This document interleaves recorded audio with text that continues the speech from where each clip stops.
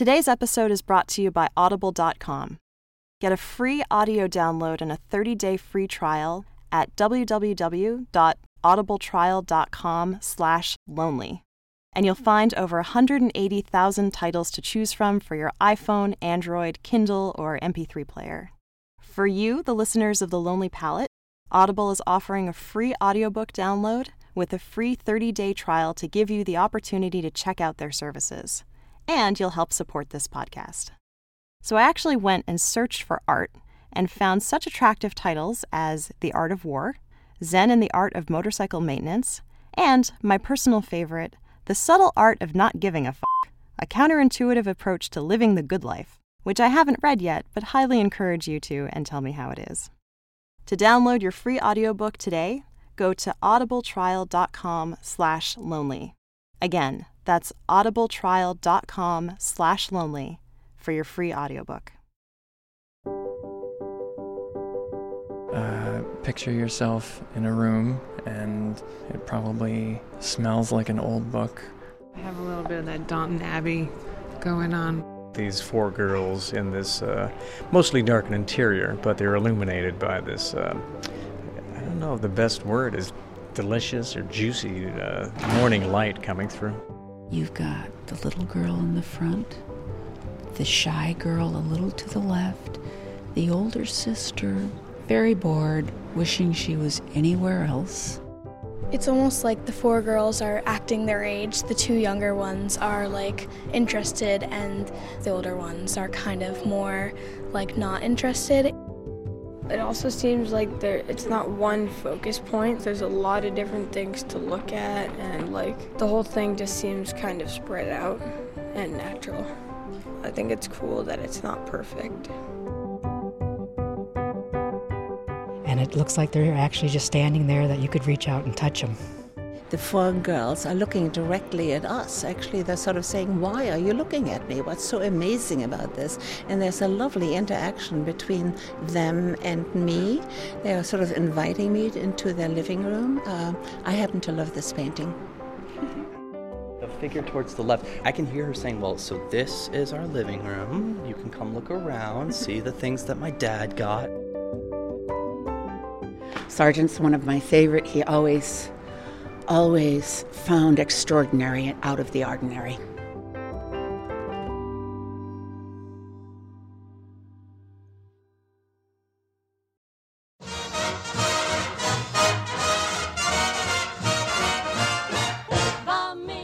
This is The Lonely Palette, the podcast that returns art history to the masses, one painting at a time.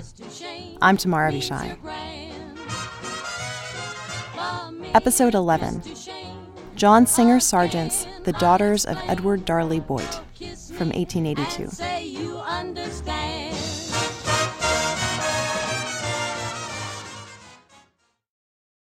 Fame in an art museum is kind of a funny thing. Like celebrities, there are some paintings that are the Kardashian paintings, the ones that are famous for being famous. People tend to have bucket lists for these, and oftentimes, once you see them up close, it can be, not surprisingly, kind of a letdown. They're smaller and less remarkable than you expected. Or the gallery is too crowded, and it's like that first stadium show where you have to share what was once the intimacy of your headphones with tens of thousands of screaming fans. Or maybe you're just disappointed that you're not feeling more, that standing in its presence didn't create that immediate connection that you'd hoped it would. And what gives? You were promised aura and transcendence. So, in lieu of those, the painting then becomes about the cool story of having seen it, rather than the experience of actually seeing it. Check that one off the list, and on to the next.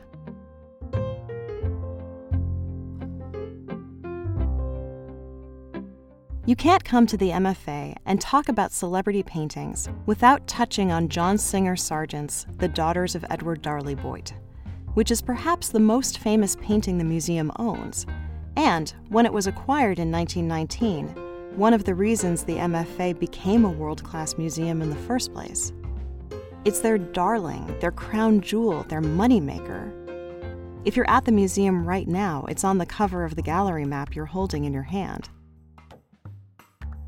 But what strikes me as a key difference between this painting and its fellow rock stars is that people don't come to the gallery to see it once.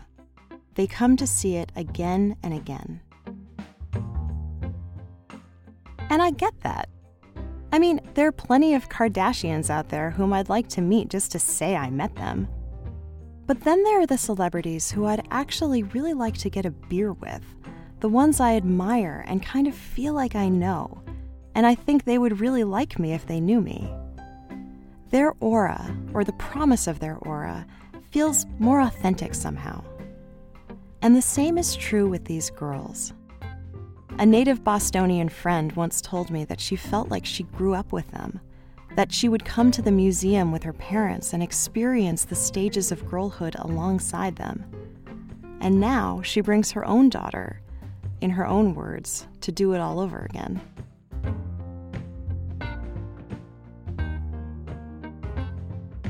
Just what is so compelling about these daughters?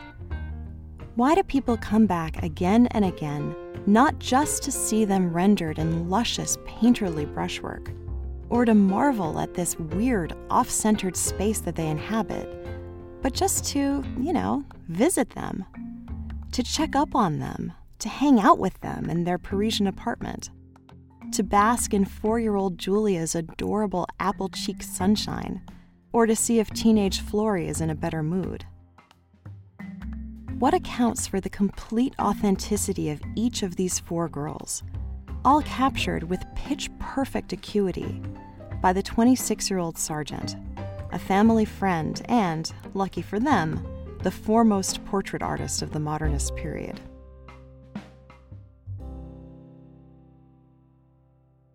Of course, to be the foremost anything means that you've either done something that is already established the best that it can be done, or that you've done something new. Sargent, as it happens, did both. He was celebrated in his own day, both for his traditional portraits and for the new definition of portraiture that he created by looking at past and present art historical precedent. And his reputation preceded him. Ned and Issa, the Boit parents, actually hired him to paint a traditional portrait of their girls. But, being friends and, like him, American expats living in Paris, they gave him permission to go nuts, to experiment with the subjects and the space and create something really innovative and exciting. Of course, the general art-viewing, non-expat public wasn't quite as generous. And when Sargent entered this painting into the 1883 juried salon, it certainly had its share of detractors. They just didn't think it was a portrait, so much as an impish rule breaker, dancing the line between portraiture and an interior domestic scene, and not adequately fulfilling either. How can it be a portrait if one girl's face is entirely obscured by shadows? How can it be an interior scene, which is usually a well-lit, well-organized space with clear, defined narrative meaning, if it's a totally indeterminate space, some darkened mix of a public foyer and a private salon, and laid out in this chunky and awkward composition? A critic at the time described this painting as, quote, 4 corners and a void. Hardly a description that invites the intimacy a viewer usually associates with a portrait, especially a portrait of children. So we've got not quite a portrait and not quite an interior scene, and the fact that the line between them is blurred is exactly what makes this painting so powerful. So let's take them one at a time. As a portrait that's not quite a portrait, it's in good company.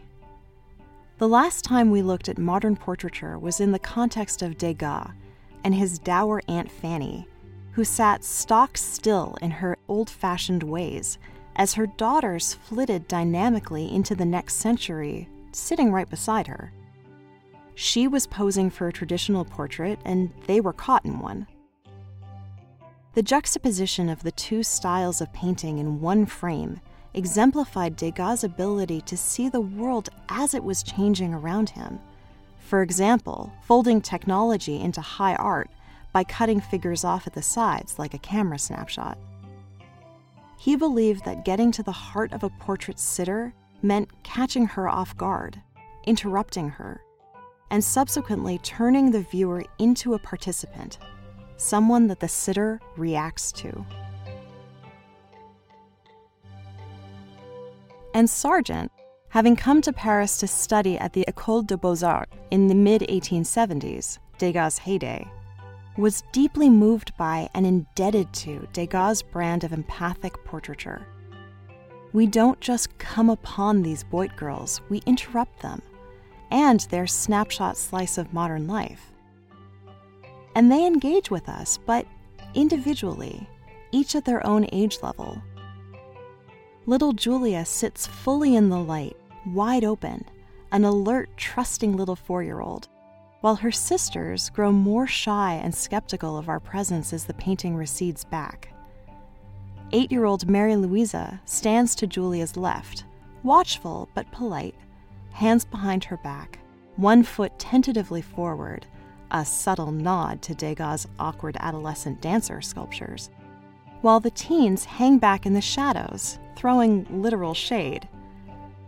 12-year-old Jane confronts us directly, while 14-year-old Florrie leans against the huge Chinese vase, completely turned away from us. There's no parroting mother's manners here like her little sister does. Like with any self-respecting adolescent, if we want to know who she is, we'll have to work for it.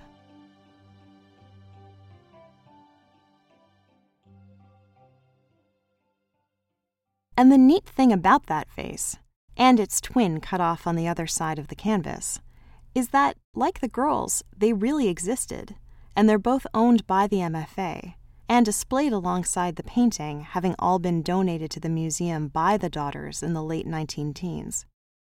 When the vases were received, curators found inside them a motley collection of ticket stubs and candy wrappers, and all the various other bits of domestic trash that you would totally expect to get casually tossed into huge vases that came from a house of little girls. I would expect nothing less if my nieces had lived there. The fact that we catch Florrie leaning against it, treating priceless art simply as part of the landscape of the foyer, what Dad brought back from a trip at that time, lends itself to the mundane humanity of this scene. Kids being kids, not props on display, not pretending to be more perfect than they are. This is also an important point. As we've discussed before, a portrait is usually meant to show the sitter off. You sit in your best clothes, in your most flattering pose, and you're captured for the ages as the most idealized you. Here, these girls are in their play clothes. It's like they didn't even know that today was Portrait Day. Many viewers look at the older sisters in the back and think they're the maids. Nothing typifies not showing off like being seen in your pinafore, which is particularly ironic if you consider that these pinafores were actually Sargent's opportunity to show off. He apparently asked the girls to wear them so that he could showboat his tremendous facility with painting white in different gradations of light and volume. From the tulle of the doll's dress to the reflection over the mantle in the background to the lustrous gleam off the vases, and all the bright and shadowy pinafores in between, this painting is a masterful showcase of Sargent's gifts as a painter and his ability to rend fabrics and surfaces and personalities with a sort of confidence and compassion, and not a single wasted brushstroke.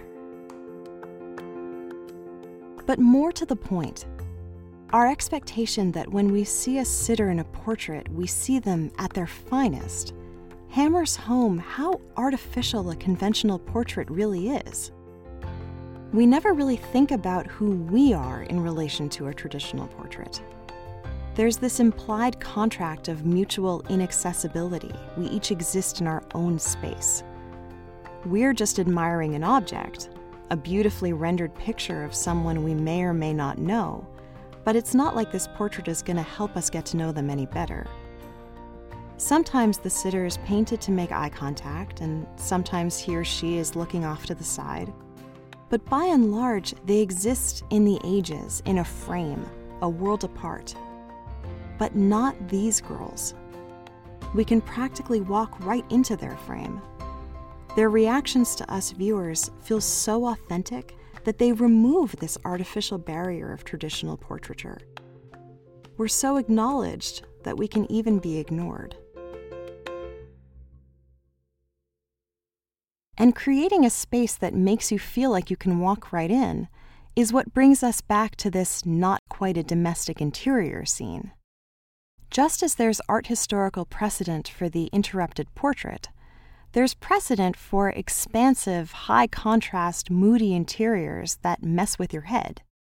Sargent, like most late 19th century painters, and especially those only a few years out of art school, looked back at the old masters, and was particularly taken with the 17th century Spanish painter Diego Velázquez.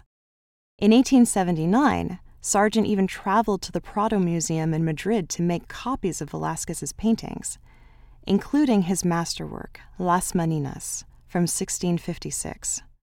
And the influence, if you hold up Las Meninas side by side with the Boit daughters, is pretty clear.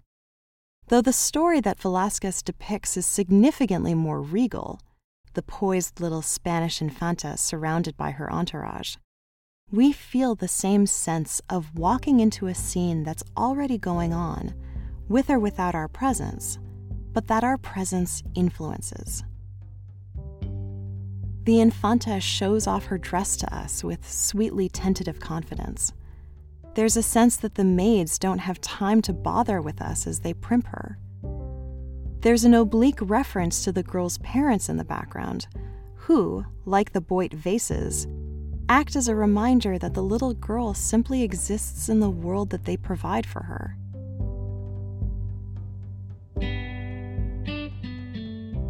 And Las Meninas, too, has a streak of impish, ahead of its time rule-breaking by overtly acknowledging the presence of the artist.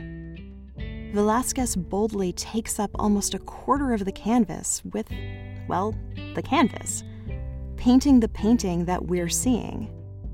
It acts almost like we are a mirror, reflecting the scene back to him, and he's looking right back at us, focused and direct with his paintbrush poised over his palette. It's a bit of a brain twister, trying to figure out who we actually are in relation to the scene, even as we feel so present in it.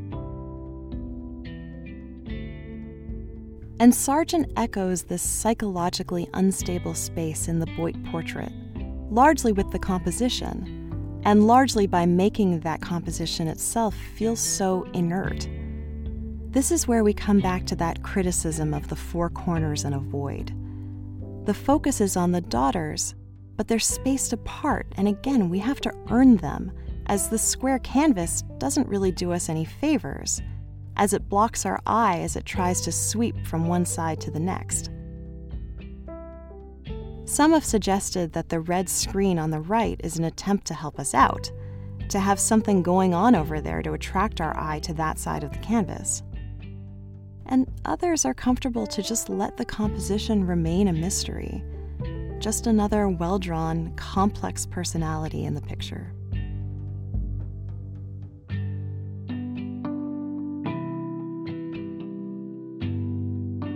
As is the nature of celebrity, there are any number of little tabloid interpretations that have been applied to this painting to fan its flame, layered on like coats of varnish after the fact and obfuscating the original image.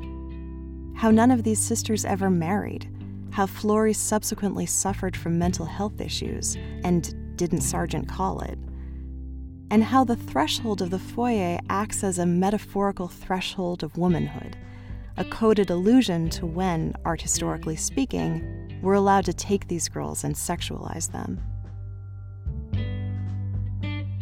But quite frankly, I think there's enough going on here that draws us in without the benefit of knowing what happened to them. Sometimes it's enough to just know them, really know them, at this stage, captured in this exquisitely authentic moment. And sometimes it's enough to know that they'll be waiting for you the next time.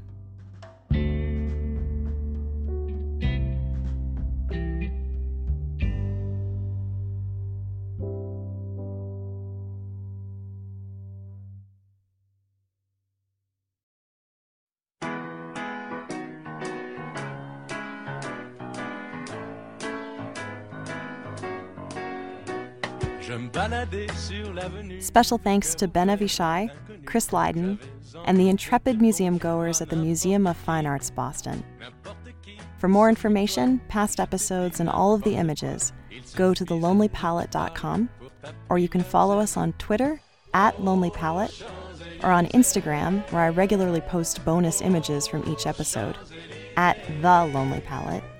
Or like us on Facebook and subscribe on iTunes, Stitcher, TuneIn, Google Play, or wherever else you get your podcasts.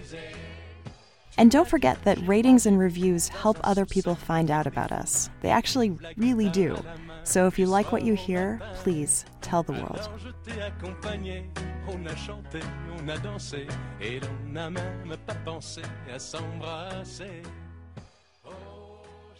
Next time on The Lonely Palette. Well, what I see is an oblong canvas, and the artist has taken paint that drips, that's liquidy dripping, not thick from a palette, and just swirling it and throwing it and dabbing it and spotting it all over, but in a very semi-controlled way so that it has a rhythm that is not accidental. I mean, it's not accidental how this all worked out. It's like in a way like free jazz, because if you try to listen to the whole, you won't understand, but if you just pay attention to one instrument, it sort of makes more sense. Like if you're just listening to one sax, it's playing a lot of very beautiful melodies, but in the context of everything, it's just a mess. Yeah.